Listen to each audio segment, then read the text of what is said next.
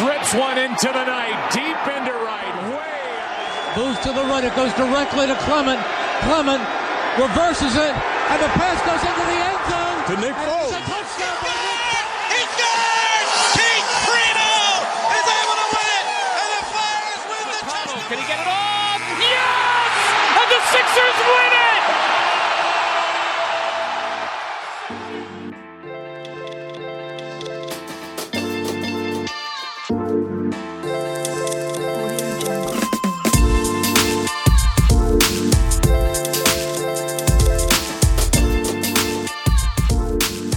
What is going on, everybody? Welcome back to Talking 215. Join with me, as always, Shawnee Z. Sean. What is happening, everybody? Greetings and welcome, listeners.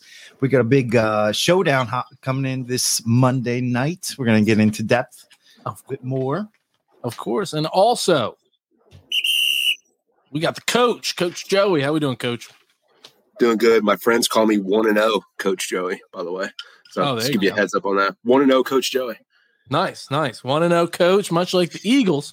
1-0. Could it possibly be 2-0 Monday night against the Vikings? Also, was I the only one that learned today that there are 2 Monday night games? There are 2 Monday night games? Yeah. 7:15 and an 8:30. Wow. Bills are also playing Monday night. I know. I set my fantasy lineup and I was just like, whoa, yeah. Yeah, it's like a whole half. Yeah. Yeah. I don't love it. No. I already not a huge fan of the Monday night game. I understand it's necessary, but man, it's too long to wait, especially when it's my team. No, exactly. It's like you get the Thursday game. Nice. There's a little something nice about a Sunday where your team's not playing and you could just red zone it all day and just kind of, a little bit stress-free. I'm totally on the opposite end of the spectrum. I'm actually a huge fan of the London start times. Oh, yeah? I love just breakfast and 9:30 games? Yes, love it. I get to actually spend the rest of my day not worrying about football anymore. I mean, at least I still watch the games, but I don't have to worry while watching them. I get my stress out of the way early. I can eat lunch and go for a run or something like that, and I'm just okay to chill the rest of the day. As long as it's not one of their home games. Don't take away a Link crowd from me. Of course not. Of course not. You give it the Jaguars for their 18th straight game. But if I tell you what, though, if I could get a game at the Link, 9:30 start time. Oh, my gosh. Just start pre-gaming at like 6 in the morning, playing cornhole. You're way late, man. You kidding me? They'd be in there 4 a.m. Oh, they'd be in there like wing fine. bowl time. No, they can be on time. I'll be late to that. But No kidding. But Monday night, 8:30 at the Link. Have they announced what the jerseys are going to be yet? Because, prime time, home opener. You have to imagine with the first game, it's just going to be the classic midnight green and white pants. It's early in the season. I'd imagine it's some version of that. Yeah. I mean, did they say when the black helmets were going to be worn? I think they posted the games. I know a number of teams. I think maybe.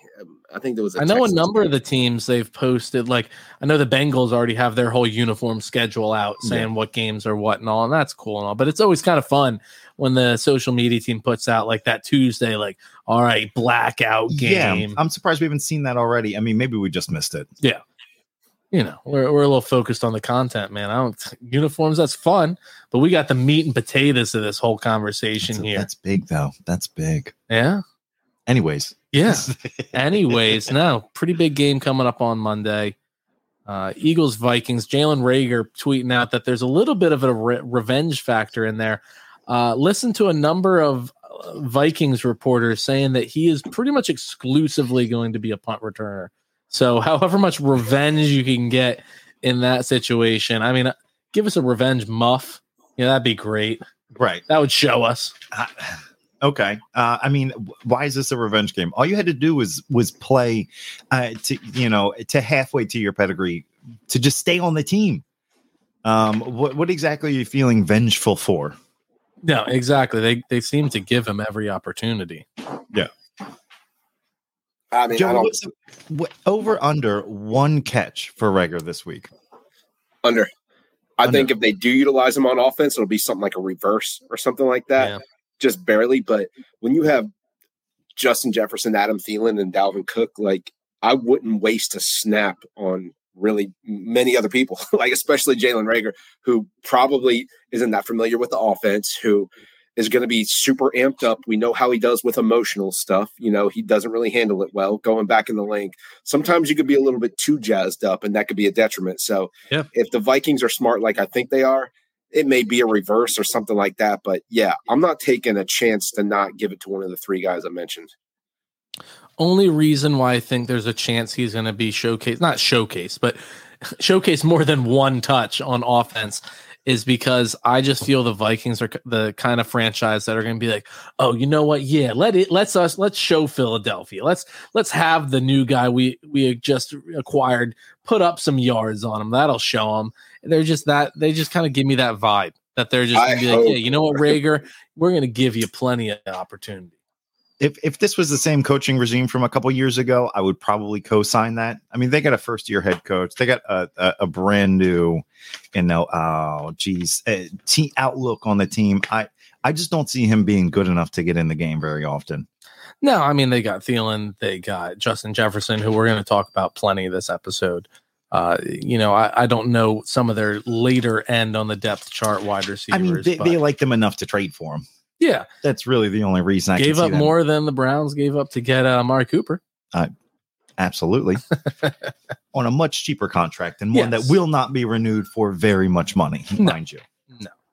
No. But that kind of just brings us right into matchups. We're talking about Jalen Reagor versus the Eagles revenge game. Just matchups overall in this game. Let's start with just matchups that scare you, Sean. I mean, it's going to be this Vikings offense up against the Gannon-led defensive front for this, not just the front, the entire defense as a whole. Yeah, there's no other answer. I mean, it's going to be, the offense that Kevin O'Connell decides to run out onto the field, and this chess match that's going to happen between him and defensive coordinator Gannon. It's from top to bottom. I'm worried. Yeah, I mean, I kind of echo that too. Kevin O'Connell is very smart. He comes from that Sean McVay coaching tree.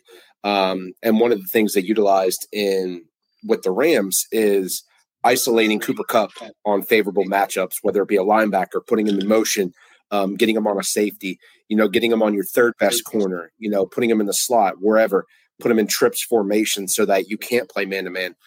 He's so smart with getting matchups, and you saw that what he did with Justin Jefferson. So yeah, I think that battle, it just looks really, really bad to me. Gannon versus O'Connell and their offensive play calling staff is just something that is a large mismatch. You're going to have to hope that your guys in the trenches, something we didn't do last week, kind of make up for the play callers on both ends. We need to bully them up front so that they can't get in a rhythm. They can't get in their sets. They don't have time to do what they want to do on offense. Because if you could do that, it makes it much easier to call stuff on the back end. No, we tallied 6 blitzes last week. And sure, one of them was at least a 6-man blitz. And that's cute. And we saw it in the first half. And then like we talked about last week, or earlier this week, we never really saw that again in the second half. That's going to need to change. You're going to need to dial up the pressure to get to Kirk Cousins, and you're going to need to have a somewhat close coverage so that when we do send it up, they don't have all that separation where he can just wing it out there and catch a guy, maybe not even in stride, but for a decent gain. If you're playing soft zone, you can't play such soft zone and blitz with a quarterback. Look, I think Kirk Cousins is a little bit underrated in a lot of people's eyes. In pro circles, people speak very highly of him for a reason. He's a very accurate quarterback. He has a very long, pretty successful regular season career. I think he's a top 15 quarterback in the NFL. Maybe not top 10, but probably closer to that 11-12 range than 14-15. He's a very accurate, very good quarterback. And when you give him weapons like they have, he shows what he can do with them. I mean, stinking Justin Jefferson, 180 yards, 2 touchdowns last week, and they couldn't do a damn thing to stop it. And Jonathan Gannon has not shown me anything in his 1 year and 1 game that gives me confidence that he can do anything to stop it. I mean, we touched on Monday, Amon-Ra St. Brown, good wide receiver, young, could turn into a very good wide receiver, but right now he's just a good wide receiver on a very bad team, which always makes a player look better. but he was getting yards, especially in the second half, in chunks because we were playing 5 yards off of him. And it wasn't even Avonte Maddox's fault necessarily, who we still widely believe is a top 3 slot corner in the NFL. But you're having him stay way back from this guy. You can't do that with Justin Jefferson. He's going to feast you all game. He is a better wide receiver in every aspect of the game than Amon-Ra St. Brown. Yeah, absolutely. I mean, Joey, you said it great. I mean, Kevin O'Connell does a really good job of just getting mismatches every single play for his star wideouts. I mean, last week, 60% of Justin Jefferson's targets were him lined up against either a linebacker or a safety. So do we have the faith in Jonathan Gannon to devise a smart enough plan to where this guy just isn't feasting on our safeties and linebackers? And I don't know that he's smart enough to figure out what to do in order to combat that. Look, I'm not a defensive coordinator. I've never coached in the NFL, college, or at really a high level at all. I'm just a football nerd who studies the game, who used to play a little bit, And I mean, if I'm so worried about Justin Jefferson, which honestly any defensive coordinator in the NFL absolutely should be, he's that good. My whole mindset is, why wouldn't you do something like take Chauncey Gardner-Johnson, have him follow Justin Jefferson wherever he goes. That does not mean you have to have him man-to-man on him everywhere. That just means have Chauncey follow him in the slot, out wide, wherever, and he jams him every single time. Yeah. No matter what, every single time. He's feisty, he's annoying, he's good, he's twitchy. You may not get the best jam on him. You don't have to follow him in man. You could jam him and then drop back in your zone. You could jam him and then release him to Slay, who's playing a man. But either way, throwing off that timing, getting someone that can get in his head, doing something to disrupt the timing of a guy like Kirk Cousins, who lives off timing, rhythm, in rhythm throws, play action, boot, 1 Mississippi 2, backside draw, play action, backside boot, coming back on the drag. I know I'm hitting the bang 8 on my third step. He's such a rhythm quarterback. That's such a rhythm offense, creating mismatches. Why not disrupt something like that creatively? Take an annoying player like CJ, have him jam him, and then just play your normal defense after that. If anything, it throws off the rhythm of the timing half a second, and sometimes that's all you need. No, I absolutely love that idea. And I have absolutely 100% confidence that is not going to happen. I wouldn't be surprised if we don't jam him a single time. Yeah, I mean, that's my biggest qualm, right? Is are they going to respond to that? I mean, you're looking at a team that played some form of man-to-man coverage about 25% of the time.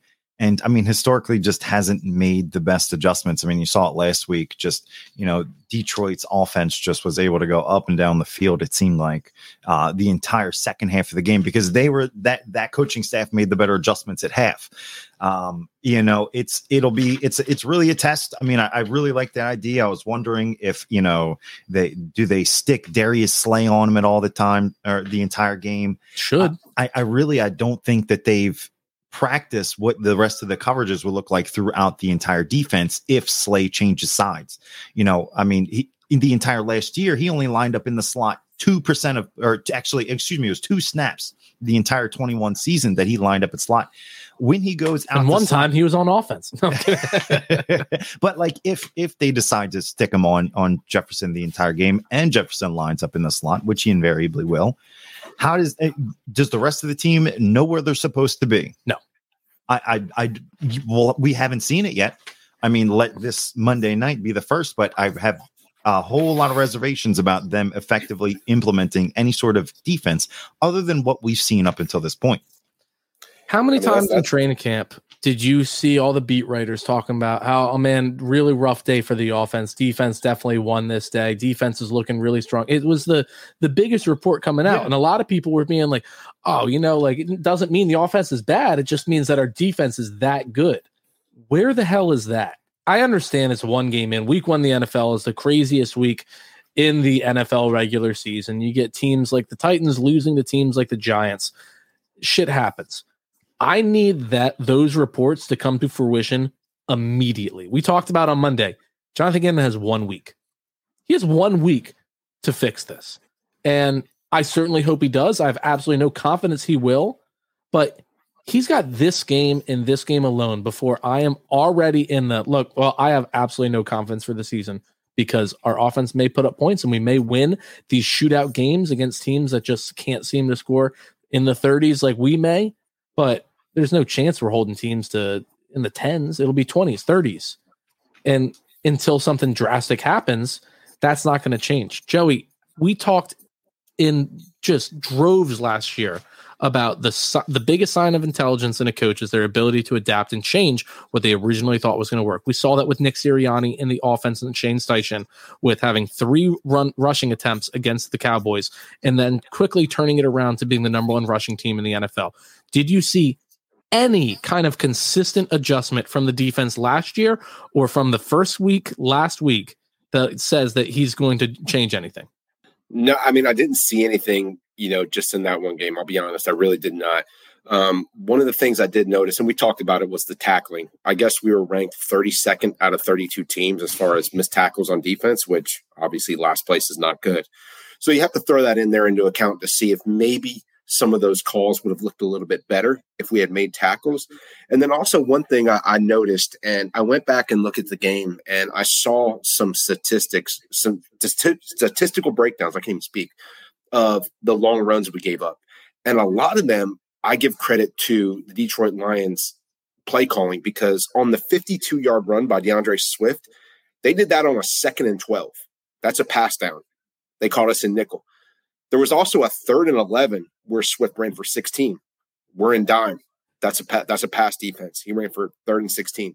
There was also a 3rd and 9 where I think they ran for 12. There was a 3rd and 8 where they ran for 11. So there's a lot of these typical pass downs where we're in a pass defense that the Lions caught us off guard. Now, if our D-line was playing a little bit better, you may be talking about the Detroit Lions being the most conservative team of all time. 3rd and 16 and they ran, 3rd and 9 and they ran, 3rd and 8 they ran. They just punted 3 straight times in a row. They don't trust Goff. What's going on? QB controversy. Number 1 pick in the draft. Eagles win by 30. But it worked. So it leads me to believe that while I'm not a Gannon believer, while I think that there's a lot that he needs to improve on and change, I do think there were some variables in that game that could lead us to believe that, hey, it could have looked a little bit different if things happened a certain way. That makes sense. Sure. I mean, we talked about, the crowd being a huge factor. We talked about how hyped up they were to play, and all it takes is a handful of plays from here to there, deciding to run the ball on 3rd and long. That's really the difference from week to week between having an incredibly good and incredibly bad outlook on this team. Right. So, I mean, especially on offense, there's a couple things on the offensive side of the ball that could go very well this week, with the factors now in the complete other hand at being at home and a Monday night game.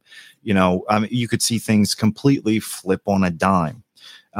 Jake, how do you see our offense changing from last week to this week? I mean, the offensive line is going to play substantially better. I guarantee it. We had we talked about it in our breakdown episode. A lot of miscommunications. Joey was talking about how on a number of plays you had most of the offensive line run blocking, and then the one person that heard him correctly is pass blocking. And on that 4th and 5 that we started our first drive with, everybody on the offense minus Jalen Hurts is run blocking, and the ball hits Devontae Smith in the back of the head while he is trying to block a cornerback out there. That's not going to happen in the link. You're going to have the sound is going to primarily be when the defense is on the field trying to get in the head of the opposing team's offense. Obviously, they're going to be very excited to see the team and all, but you're not going to have so much of that miscommunication, the silent counts, trying to just do with all the hand signals, everything. You're going to be able to relay messages quickly, easily. They're going to get in a rhythm offensively. I fully believe that the first quarter, which was the team's kryptonite last year, I wouldn't be surprised if it was our highest scoring quarter of the game this week. We're going to come out hot. We're going to come out firing, and the offensive line is going to play miles better. And we talked about how good the run looked last week with Jalen Hurts being able to react to that free rusher coming right up the gut pretty much every single time they blitzed on a passing down. Joey, you said they blitzed, 50% of the times last week on passing downs? Yeah. They very well may blitz more. Our blitz pickup will be better. Our run blocking will be better. Our pass blocking will be better. You're going to see a better target share spread out to all of our weapons we have. You touched on it in our preseason episode that Devontae Smith is going to be a week to week. 1 week, maybe he has no catches, and the next week he may have 6 for 112 yards and a touchdown. That's going to be the kind of game that he's going to be throwing up this week. I have all the confidence in the world in our offense this week. I love it. I think you'll see. I mean, if I had to take a guess, I mean, as far as what we're going to see this week or this Monday night as well, I would definitely see a lot more play or called runs. I was a little surprised at how few called runs there were during the game.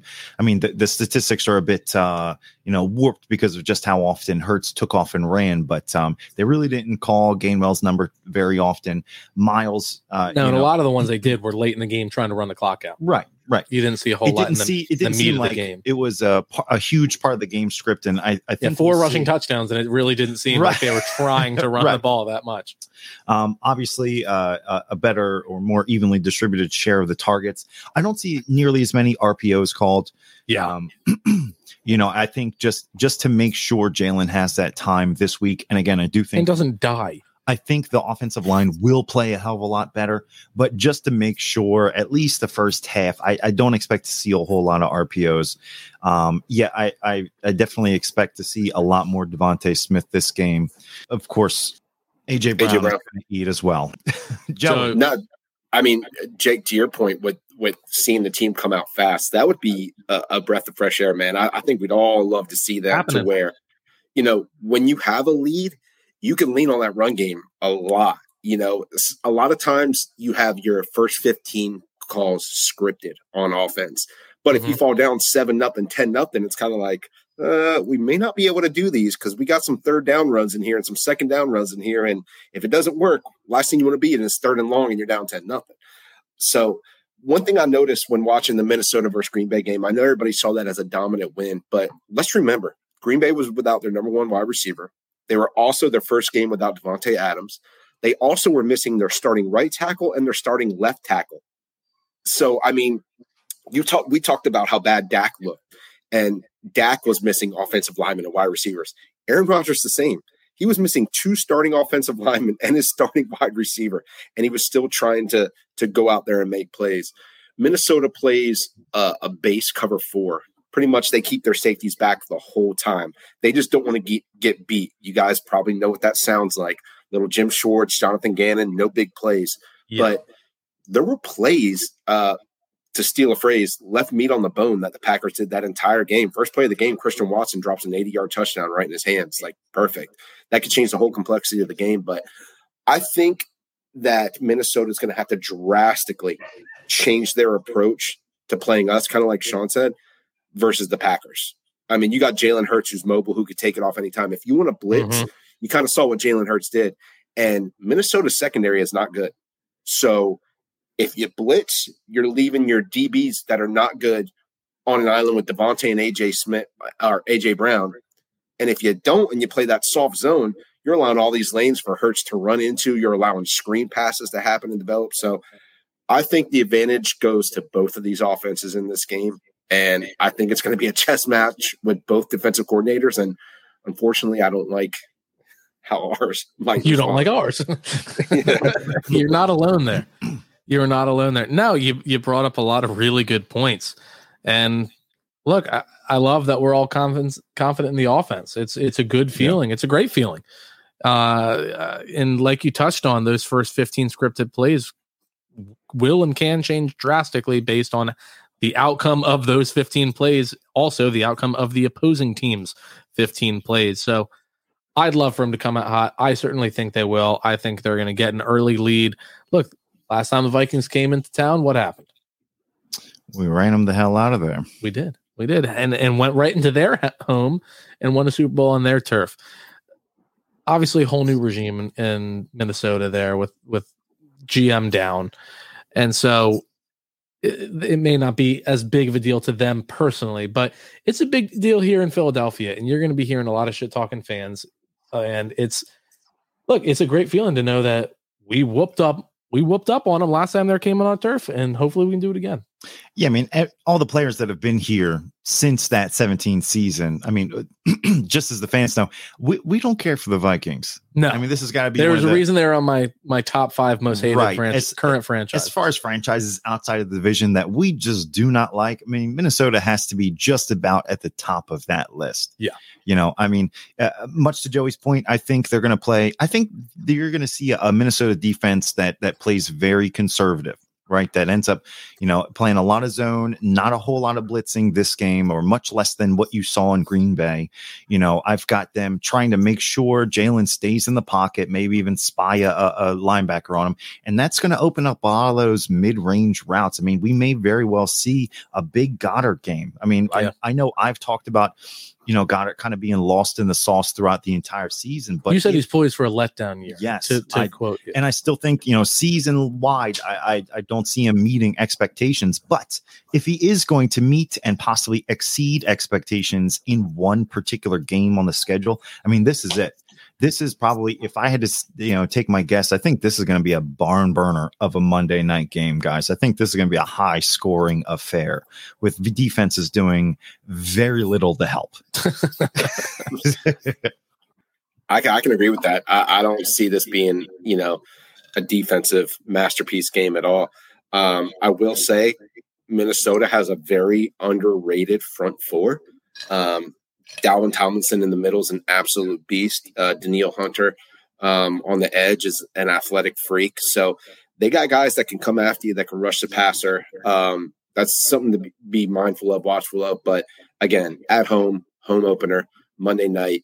Kirk Cousins historically on national television, big spotlights is bad. I don't know how much of an analytical factoid that really is, or if that's a thing, or if it's just we'll take it. But I mean, I'll take it. Some people in the bright lights just don't play as well, and I'm hoping it's one of them, because historically Kirk Cousins does well against us, even back to his Washington days. And coincidentally, his offensive coordinator in Washington was Kevin O'Connell when he had all that success against us. So this offense is set up to do well against this defense. So it's going to be up to Jonathan Gannon and the defense to win this game, in my opinion. And one of the few bright lights on this defense, or at least from matchup wise, is look, we talked a lot of crap about the Lions, and they did have some injuries to their O-line, but nationally, they have a lot of people saying they're a top 5 O-line. I mean, you got Tucker, what's his name? Ross Tucker coming on WIP saying, and he does every year, he does a full 32 offensive line rankings. I think he said he had him ranked 4th. They have a solid unit, and we should have a very solid front 4, front 5, depending on what kind of formation we're running there on our defense. But you're going week 1 against a very stout offensive line, and we obviously talked plenty about how they weren't able to get home. But in Ross Tucker's rankings as well, he had the Vikings as 24th offensive line. They do not have a great offensive line, at least according to people that really look into that kind of stuff.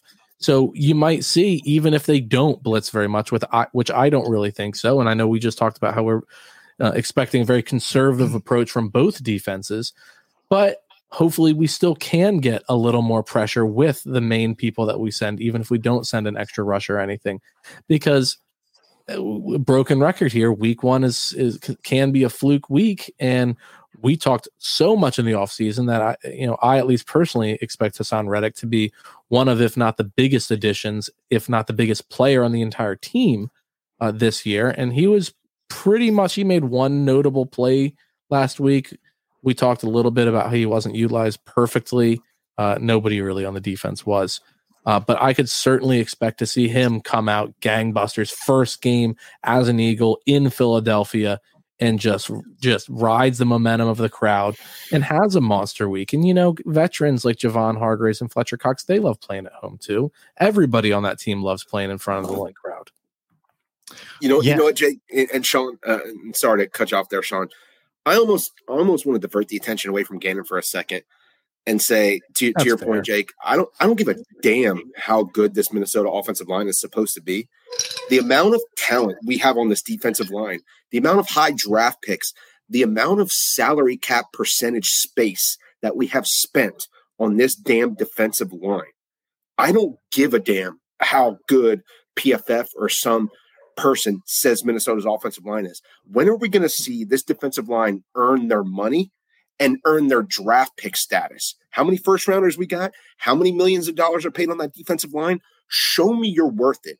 I'm tired of sitting there and thinking of, oh, well, maybe if we blitz, maybe if we do this, maybe that. Why don't we just eat up front like we're supposed to when we drafted and paid all these guys? So do it. That's what I'm a little bit frustrated about is I don't give a damn what that offensive line does. You practice against the best offensive line in practice every single day. You should be able to smack around this Minnesota offensive line. Show me. Damn right. And that's exactly what I want to see this weekend too, man. I want to see a whole lot of Jordan Davis plugging up the middle of that damn offensive line. I want to see, our big uglies go up against theirs. I would like to see some linebacker blitz in here and then, especially with Jordan Davis in the lineup. But I mean, let's win some one-on-one matchups, right? Let's not let it get to the secondary, right? We have to see the interior play a hell of a lot better. We're paying this offensive line something like $200 million spread throughout the entire D line. Let's get our money's worth. Beat up on these guys. Let's totally eliminate the run. We're gonna have to see a whole hell of a lot more though out of this team than we did in week 1. Oh, 100%. And I'm with you guys. We need them to, and you just touched on Jordan Davis. He needs to play more than 22 damn snaps. Yeah, that's I don't count. And I heard people being like, 30 snaps. Special team snaps don't count for Jordan Davis. He is a nose tackle. He is a defensive tackle. I don't care where he played on a field goal blocking unit. Right. No, I care about the snaps that he is plugging up holes. And we touched on the stats last week, and everybody has him 2.9 yards per rush when he was on the field, 10 yards per rush when he was out the field. Also, I believe it was only one snap that he was on the field. They were not in a 5-man front. So they were 90-something%. 97% in a 5-man front with Jordan Davis being essentially the nose tackle there. You need him on the field regardless. They were basically using him when it was a true rundown. And Joey touched on, they seemed to run it on passing downs, and they feasted on us because we didn't have Jordan Davis out there. I don't care if you have a 4-man front, a 3-man front, a 5-man front. I don't care what the front is. Jordan Davis needs to play out there as much as possible.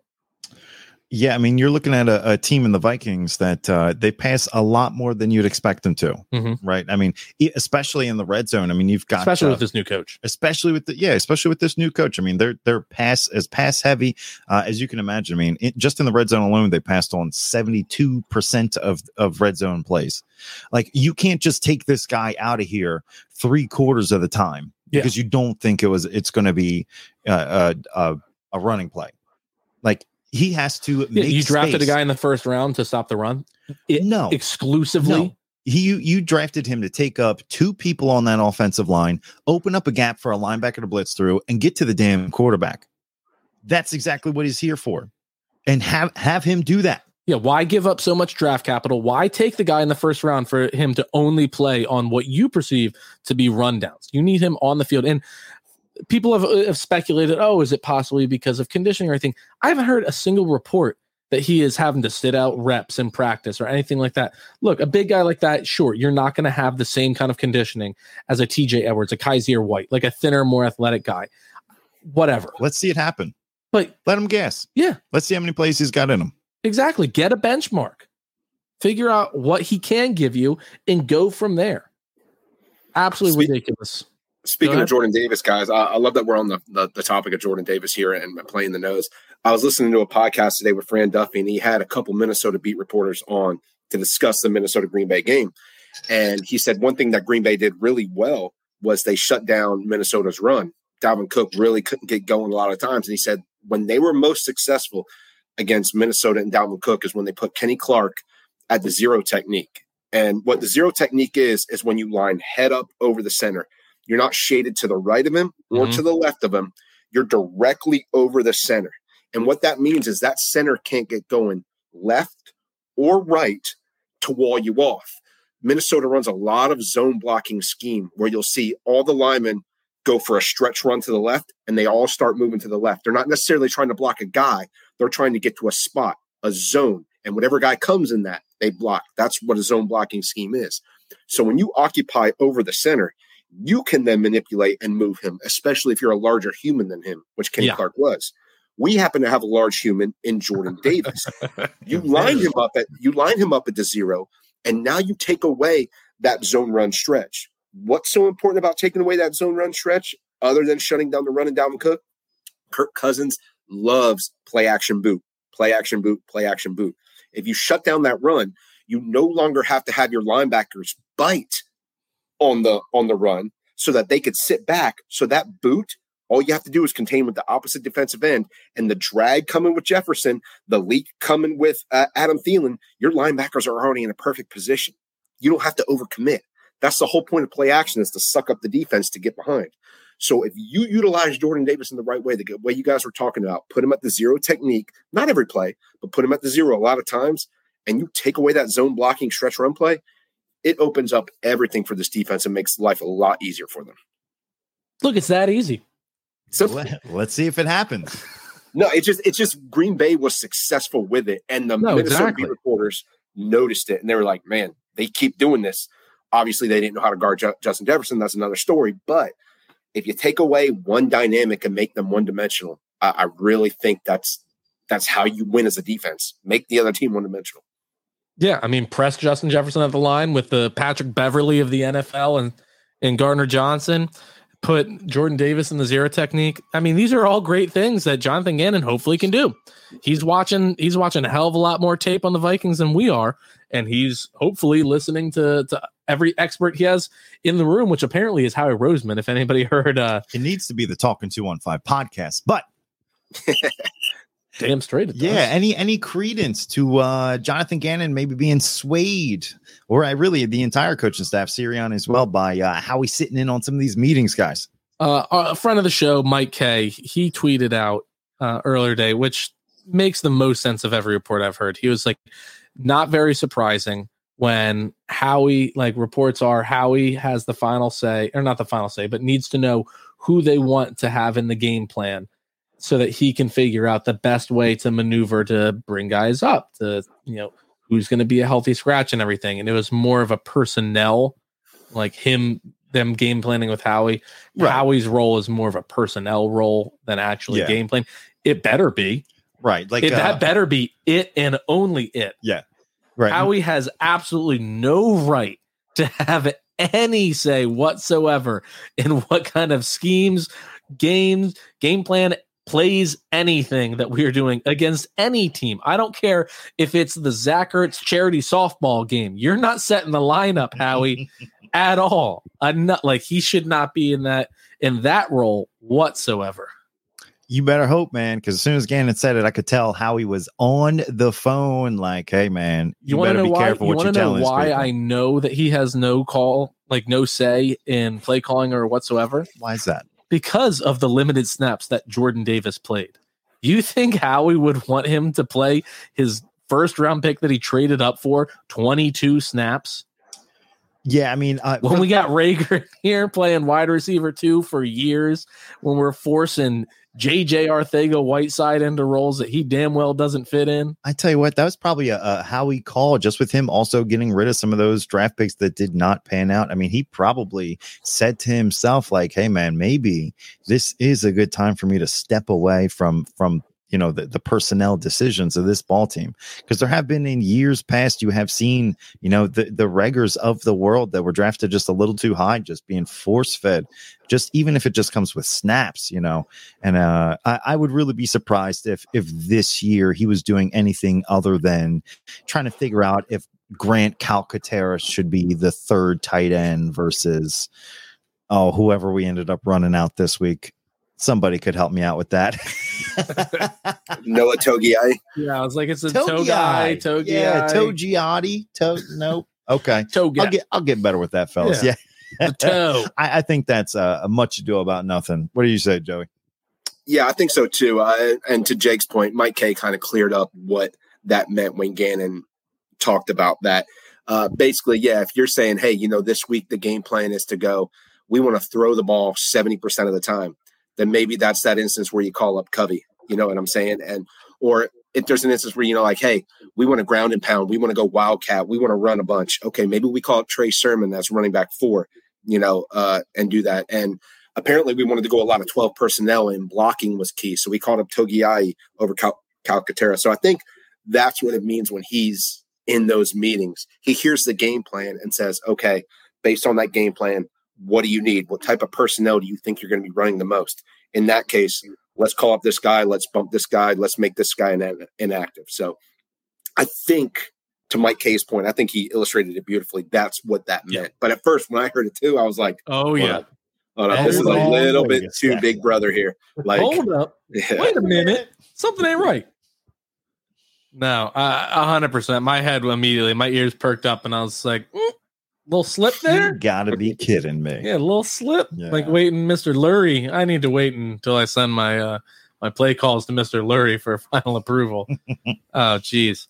You guys touched on Joey. You started touching on it with Dalvin Cook getting shut down with a lot of the zero gap technique or the zero technique from their nose tackle and everything. Where would you rank just between these two running backs, DeAndre Swift and Dalvin Cook? Who's one? Who's two? I got to go Dalvin. Both are healthy and, a vacuum. I got to go Dalvin 1, Swift 2, just because I've seen Dalvin be more consistent. I think Dalvin can run more in between the tackles and be your more traditional running back. He also has some breakaway speed, whereas Swift is just that guy where if you give him a crease, he can go, kind of like a Jamal Charles type. So I'd go 1 Dalvin, 2 Swift, but that's no indictment on Swift at all. Sean? Yeah, I mean, I think Dalvin has just had his injury concerns over the last couple seasons that really, I mean, when he's healthy, he's a top 7, 8, 9 back in the league. I think he's just a bit more of a complete back than Swift. I mean, he can also break tackles. He can run with a defender on his back just as well as he can be elusive, just as elusive as Swift. I mean, Swift is an incredibly skilled back, but I think Dalvin Cook is just too explosive, too complete of a back. We need to, not lose sight of just how much he can change a game as well. And I echo everything you all said, and that scares me.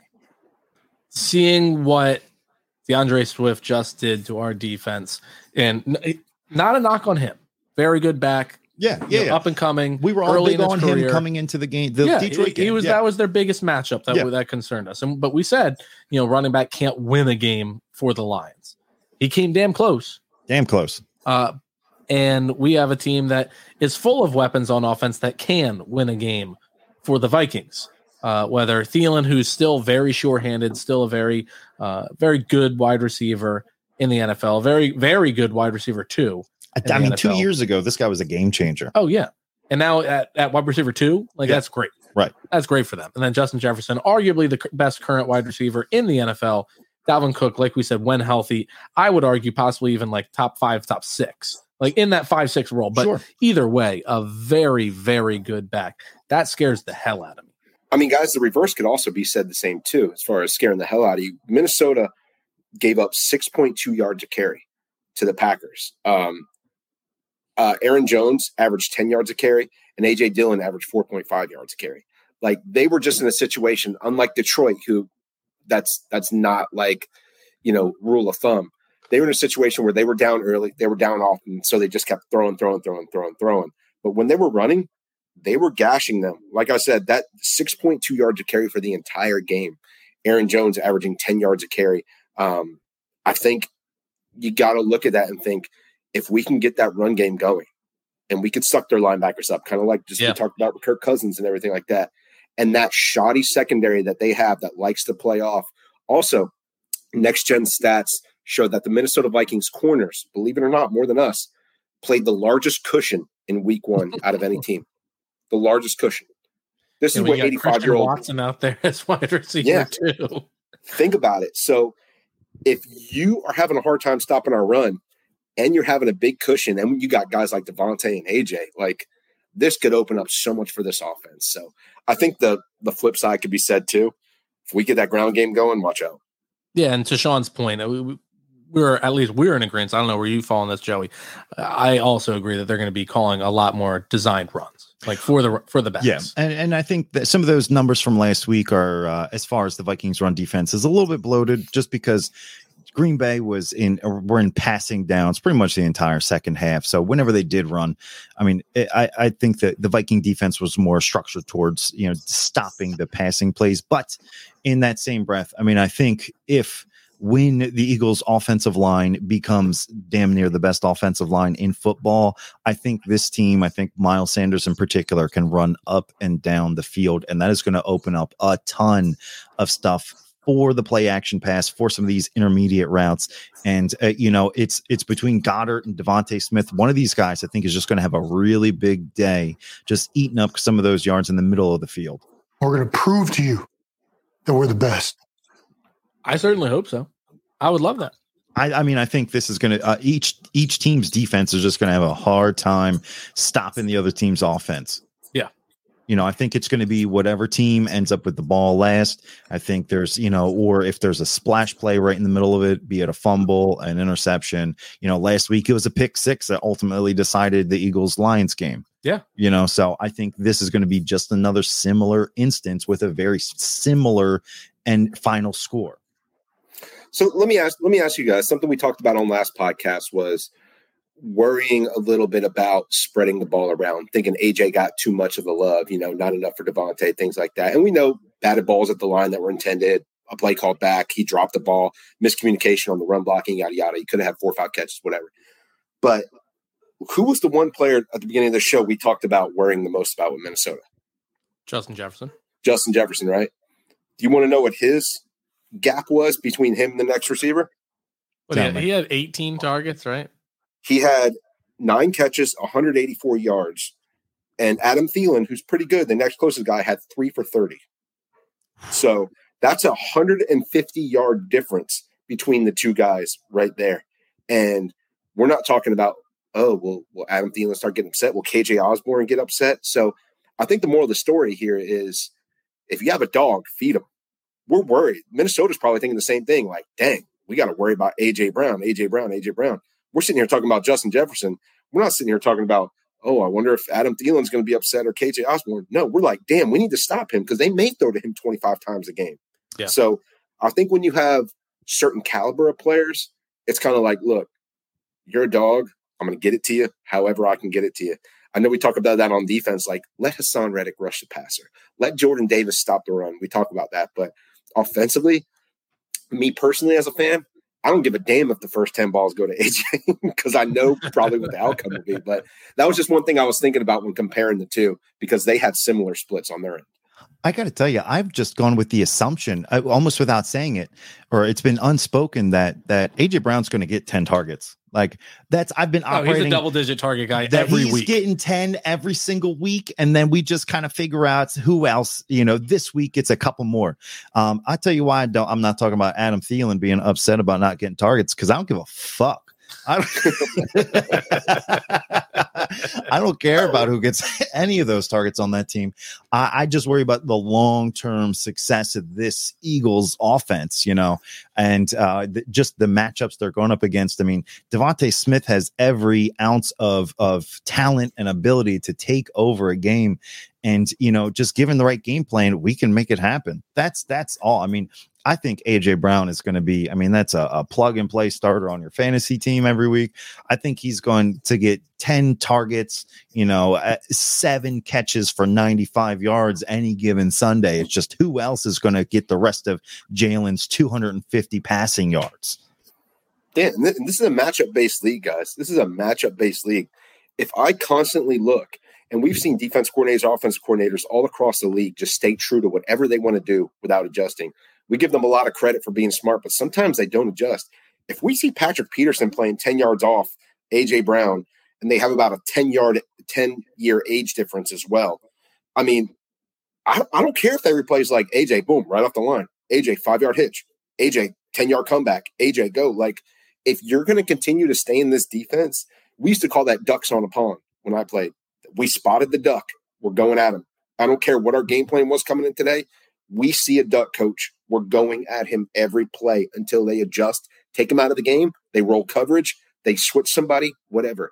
But it's one of those, if it ain't broke, don't fix it things. So, again, if you see mismatches, go at them, regardless of what your game plan was going into the game. Absolutely. I mean, I'd love to see, Steichen come up with, different ways of getting AJ Brown open. We'd love to see him, does he go in motion a couple more times? That seemed like something that was kind of lacking in the offense last week. Not that it's a requirement, but you'd like to see them kind of, evolve as the season goes on. I'd be excited to see different ways. I mean, because, as you aforementioned, the Viking secondary isn't that great. I mean, we've got, how old is Patrick Peterson? 37 at this point. He's ancient in quarterback years. So, I mean, if we see a weakness, go for it. I mean, AJ Brown can have 200 yards receiving for all I care this week if we put up 40, because I think we're going to have to put up 40 to get a dub this week, guys. Hey, might have to. I like it. All right, so we got a couple over-unders to ask everybody before we go into our predictions. So I will lead it off. Over under 1.5 sacks. Joey? I'm going to go under. Under? Yeah. I don't. I mean, they're going to have to show me. I'd love to be wrong. I don't think they're going to get more than 1.5. Yeah, that's fair. I think that bar is just set a little too low. I think we luck our way into 2 sacks. I don't see that's sad that we're having this discussion on 1.5. Yeah, that you're thinking about it, Sean. And I took the under, and you're thinking about it. Yeah, I mean, Derek Barnett went down with an ACL, huge hit. No, I'm kidding. I think we're going to be playing very conservative. I don't think we're going to be blitzing a ton as much as I've talked about. We probably should be this game. It probably gets done as their 2 sacks. I think we finished with 2 on the day. Well, I'm going to go under, and all I have to say for that is you're welcome, because that means they are not going under. So I say under, we're getting 4 or 5. So next one, over under half a turnover. For who? For the Eagles. Like we generate get the ball. Yes, turnover. We generate under. I think this is probably going to be a clean sweep. I don't see any real splash plays coming from our defense, especially like forcing an interception. I really strip sacks. Maybe. I mean, we ain't ripping the ball out. We're not punching the ball out. We haven't been jumping any routes. I think we're going to be playing 12 yards off the ball most of the game. I don't see it happening. Of course, there's always a chance. There's always a chance for like a spotty, fumble. You lead in for a tackle with the helmet and the ball pops out. But I'm going to go under. It's the only way we tackle. That's the only way we can get a turnover. Wrap up anything. Joey? I'm gonna go over, and I'll even give you a prediction. I like a Jalen Reagor muffed punt. Oh boy, that would be the most satisfying way to be over. I would love it. Yeah, I mean, I'm thinking we might get lucky with like a tipped interception. Where Kirk throws it off his guy's helmet, or it hits at the line of scrimmage. But I'm not predicting any like clean pick six. Darius Slade jumps a route or anything like that. I think I'm going to go ahead and call my shot. I'm thinking a Jalen Reagor muffed punt. The Jalen Reagor muff might be one of the few times where you hear not cheering, not booing, you hear laughter through the broadcast. You hear a stadium of just laughter. Just the entire South Philly just laughing. That's tough to come back from too. If that happens, oh my god, he's done. He's done for the game. Especially after talking about this being a revenge game he's against the terrible Eagles. He will be checking into a nut hut that night. Oh man, he'll be in a straight jacket. I just want to follow him on social media. He's going dark. Point. He's going dark. If he does anything, look, and I'm not for anybody harassing or bullying athletes or anything, but somebody will. And look, if somebody does and he responds to it, I'm going to read it. I don't want to see his inbox. No, I would have. I'd feel pretty bad. Yeah, I'd love the result of the muff punt. I would laugh. I wouldn't laugh to his face, but I would laugh wholeheartedly. Yeah, I'm gonna go over. And I'm calling a strip sack. Who's getting it? I said under on the sack, so there'll only be 1 sack, but it's going to be a strip sack. Strip sack to my boy Hassan Reddick. You're really hoping out or holding out for Hassan Reddick to make some big plays. Oh yeah. Last over under for me. We talked about him a lot. Dallas Goedert over under 68 yards. Hey, man, we already got that. For those that missed it, $100 bet to charity on Dallas Goedert total receiving yards being over or under 800 yards. I took the over. Sean took the well under, but it doesn't matter. It just has to be under. I don't think it's going to be well under. I don't think he gets to 800 on the season, but $100 goes to the charity of the winner's choice. Yes. So 68 yards over under Dallas Goedert receiving. I'm going under. I mean, that's about the season average. Dallas Goedert's really poised for a great break. There's like circled on the game, man, on the list that Dallas Goedert's going to just go off this game for 52 yards. If I had to guess, it would be Devontae Smith that gets the lion's share of the empty targets. Not empty targets, but the non-AJ Brown targets, if you will. For those guys, the other guys that we pay a lot of money for. The other completions that Jalen Hurts has. That's really just for the sake of the bet. I have to say under. I'm consistent. I'm continued to anytime you give it. Yeah, why donate to my charity, right? No, your charity's worse than mine. Joey. Yeah, I'll go under as well. That doesn't necessarily mean Goddard won't have a good game. I could see him potentially scoring, but still being under 68. So I'll say under as well. Well, I'm going to go over. You can shove it in my face. I might. Good. I might. 75-yard touchdown run. First play of the game. Run. Catch and run. Then I'm wrong. It's a run. Yeah.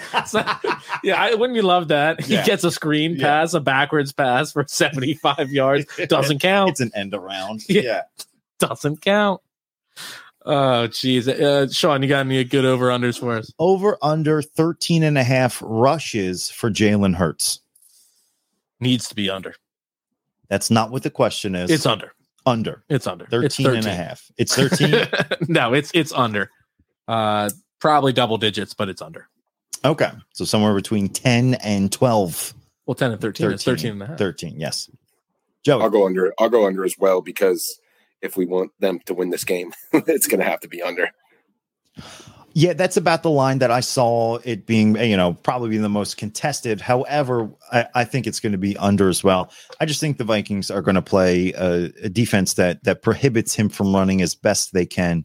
He's probably going to finish in the 11-12 range if I had to guess, but just under that 13.5. There you go. Got another one? That's all I have prepared. All right, Joey. Over under catches for Justin Jefferson, 8.5. I'm going way over. I'm going way over. He might not have the same average. I mean, what was the average in, just over 10 90 yards a catch. Yes. He might have his season average is going to dip after this game, but I really don't see our defense putting something together to stop those mismatches from occurring and him getting fed. I've got him going for 13 or 14 catches on the day. Yeah, I'm going over all day on that. He's going to be the main offense for the Vikings. He always is the main offense, but even more so this game. When we get into our score predictions, I will tell you how many of those come as a result of Justin Jefferson. It's a lot. Yeah, myself as well. I have him going over, but kind of like you said, Sean, over, but the yards per catch will not be nearly as much as it was. As long as we tackle. I think that'll improve.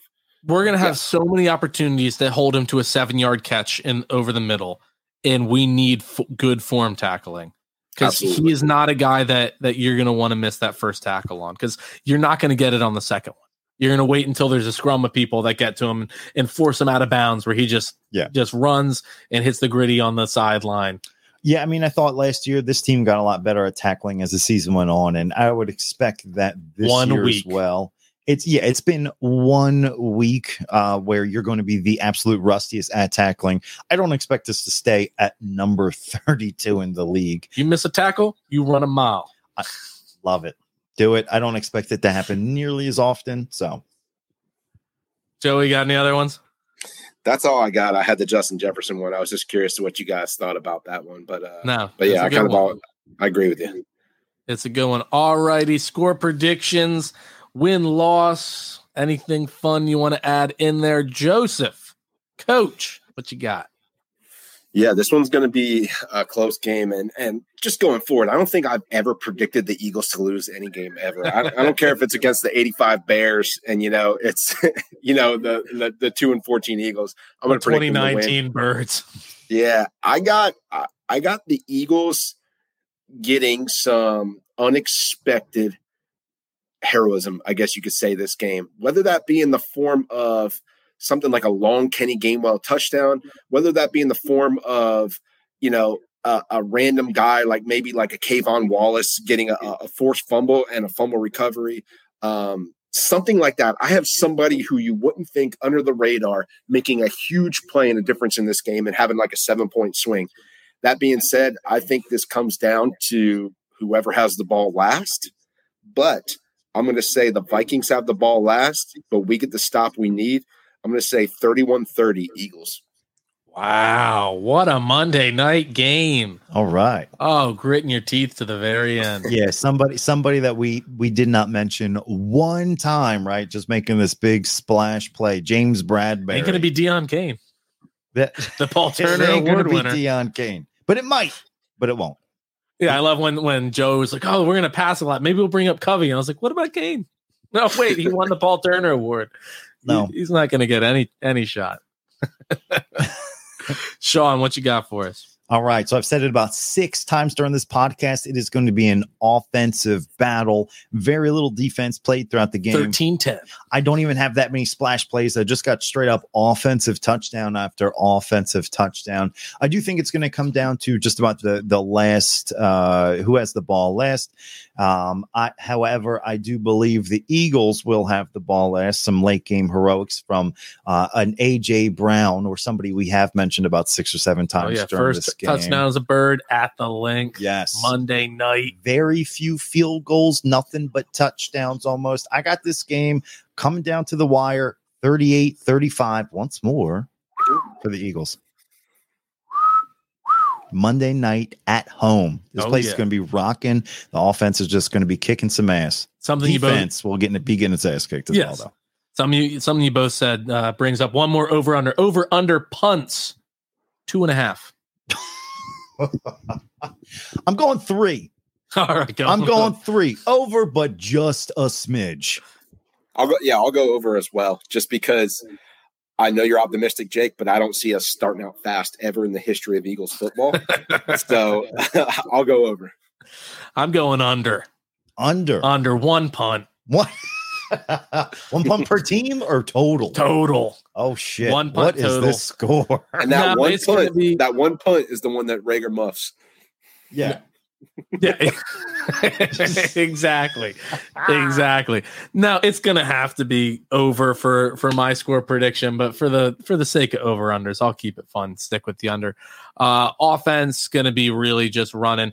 I do see tackling doing better, and so I do see scoring on most drives, but I think these drives are going to be long drives. I think it's not going to be like, oh, they scored 5 minutes, boom, 5 minutes later another score, boom, 5 minutes later another score.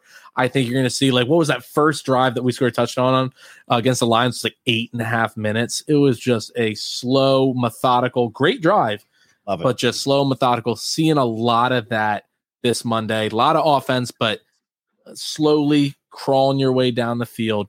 I've got it 34-27 Birds. Ooh. Jake, you make a good point there with the slow, methodical drives. Both of these teams have a lot of cover 4 umbrella concepts that just want everything to be in front of you. So that's a recipe for a sustaining drive. My thoughts exactly. We really didn't talk about that much. It really did seem like our game plan on offense was these slow, very sustained, one pass over drives. 15 yards. One pass over 15 yards, and there's a completion. I mean, it was a third down every chance we got. I mean, first and second, and then excellent breakdown, Sean. Yeah. For a second. Is that how you get to third down? Yeah. You don't convert on first or second down? We were not very aggressive on first and second. It felt like every third play was a third down that Jalen Hurts was converting. That's how that works. It may very well that game plan may very well be heavy on just making sure the Vikings do not get the ball. Yeah, I mean, you hear offensive just juggernaut, and you think with my prediction being them only getting 3 touchdowns that they're going to be punting a lot. No, like I foresee a missed field goal in there or something. Just few possessions. I foresee a 4th and short in the red zone that either team doesn't convert. Just few, exactly. Fewer possessions and very successful on those possessions. But I actually do have Jake Elliott kicking 2 through there, Vikings kicking 1 through the uprights. What would that be? 4 touchdowns for the Birds. Exactly. That's where I'm at. How nice would it be if we do have those 4 touchdowns and Hurts throws one to Goddard, AJ, and Devontae? Eagles beat writers would go insane trying to talk about how spreading the ball around is too much. Hurts has been spreading it too much, and I really wish he would have, relied on his legs more. Exactly. And before somebody calls me out, two Vikings field goals, my math would be 2 Vikings field goals. Before somebody's like, well, 2 Vikings field goals. I was counting in my head. Yes. You're good. Both teams. Yeah. Vikings. Either way, a both Birds teams. W. Either way. Yeah. Or we end up scoring 4 more rushing touchdowns this game, win the game by 10, and then the community still collapses. Yes. Well, yeah, because the win doesn't count. If you run, if he doesn't pass for 3 touchdowns and over 300 yards, it doesn't count. It's got to be. That's the new NFL playoff tiebreaker. How many passing touchdowns do you have? Josh Allen will be a lot happier about playoff overtime this year than last year with those rules. No, it's that's about it for the preview episode. Obviously, anything breaking that comes out, we'll throw an emergency episode out there. Any final thoughts, Sean? Can't wait to see how good Jalen looks in a suit this Monday night. Really stepped it out last weekend in the all red. Can't wait to see him stroll out to prime time, baby. There we go. Sean going wardrobe. I didn't bring up anybody's looks this episode. Yeah, he'll be very handsome regardless. Yes. Joseph, final thought. Don't start slow. Come out the gates hot, fast. Come out the gates fast and make them play to your game instead of the other way around. Just come out fast. They're going to. You didn't hear? I did hear. They're going to. We'll wait and see. Exactly. My final thought, don't you worry about it. It's a Monday game, so Chick-fil-A will be open.